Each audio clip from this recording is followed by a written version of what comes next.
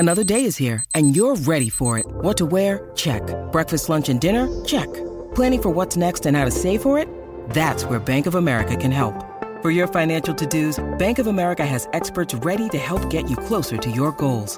Get started at one of our local financial centers or 24/7 in our mobile banking app. Find a location near you at bankofamerica.com/talktous. What would you like the power to do? Mobile banking requires downloading the app and is only available for select devices. Message and data rates may apply. Bank of America N.A., member FDIC. This is Optimal Living Daily, episode 2800, Mind Over Matter, the Freeing Nature of Thinking About Losing Everything, by Helene Massicotte of freetopursue.com. And I'm your narrator, Justin Malik. Thank you for being here for 2800 episodes of OLD. Unfortunately, I haven't been feeling the best, so I'm doing some reruns this week. This is one of those episodes, and falling on a mini milestone of 2800 too. But it's nice to feature some of these ones that I've narrated in the past because some of the authors, well, I've run out of their content and haven't read them in a while. And Helene Massicotte is an example of that. She's a great writer, so I'm happy to reshare this article. So at that, here's the flashback episode as we optimize your life.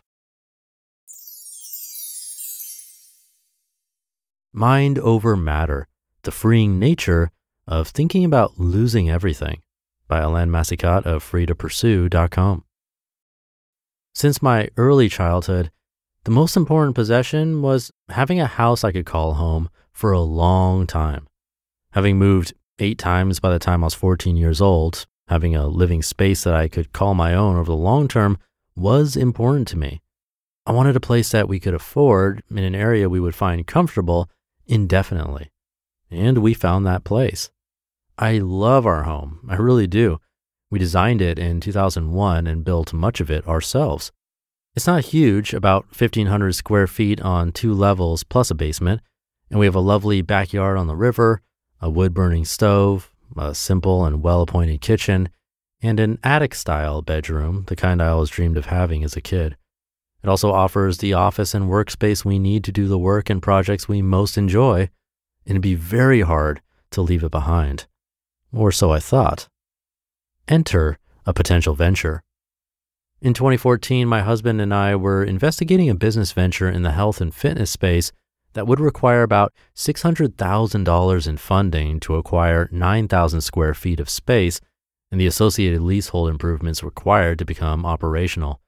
It was bigger than most other entrepreneurial ventures we'd ever considered, and being rather financially risk-averse, the idea of taking on significant debt and paying as opposed to earning interest was just not acceptable to us. We worked the numbers many different ways, relying on an update of a then 2-year-old business plan, and found that we could downsize our current lifestyle and be able to afford the investment while taking on a manageable amount of risk, quite manageable according to the bank, scary as for us. Our overall exposure was about $100,000, assuming we ran the business straight into the ground, an outcome we both considered unlikely. Freeing up the required resources for this investment would involve selling our home, or at the very least renting it out for a minimum of 2 years, depending how the business was doing, dipping significantly into our savings, and getting rid of a lot of our stuff in order to fit our life in a much smaller space. I've always known that we'd sell this home at some point in the future, but I really thought it would be much later than what we were considering at that time. It felt like a shocking thing to even consider, let alone act upon. I immediately started grieving the potential loss. It took about 2 months for us to mull over before we decided to take the necessary steps to move on the deal. Taking this time to think turned out to be a critical step. During this time, we started imagining what life would look like in our new reality. We started focusing on what we'd be gaining as well as losing, and it made the idea of leaving this home easier every time we visualized this alternate future. Once we became more comfortable with the potential upside of the change, we went for it. We delivered a proposal comfortable that what we were doing, as scary as it was, would turn out okay. Unfortunately, the deal died about 1 month later when we couldn't close the gap between buyer and seller, and that's a story for another day. An unintended consequence of the deal. We're still living in our home, so what changed? Well, a few things, and I'm relieved they have, even though they're only changes in perception. My fear of what I will lose when we leave this home has now been greatly reduced. The glass can be half full no matter what you need to or decide to leave behind. I feel I can dream up whatever I want for myself without feeling shackled by my current day's possessions. And I don't take for granted that I'll have this home forever anymore, and I find I'm grateful on a daily basis for what it affords me in quality of life, both in practical and experiential terms. These points on their own are important, but better still, the mental process of working through what it would be like to lose something dear to me now applies to how I view other possessions.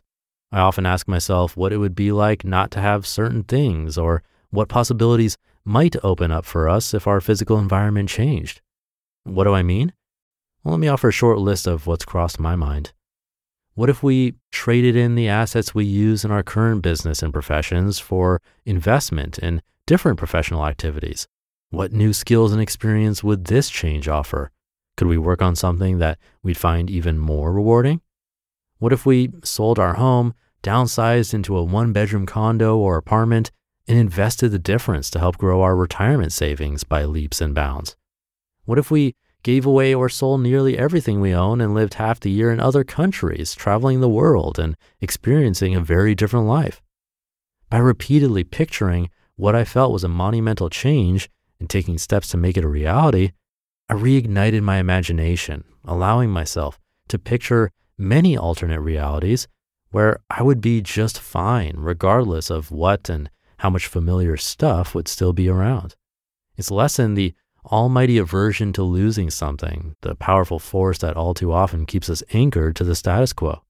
It also made me realize what I so appreciate about our current view, an ability to fully appreciate each opportunity without being overwhelmed by its drawbacks. You just listened to the post titled Mind Over Matter, the Freeing Nature of Thinking About Losing Everything by Helene Massicotte of freetopursue.com. Thank you to Helene. Always nice to be reminded of this idea that things can change quickly and how helpful it can be to reimagine a world almost from scratch. If you had to start over, what would it look like for you? Would you try to own or rent? Would you live where you're currently living? I've talked with some people who consider themselves digital nomads, at least at their current stage of life. And that means they have a job that allows them to work from anywhere in the world.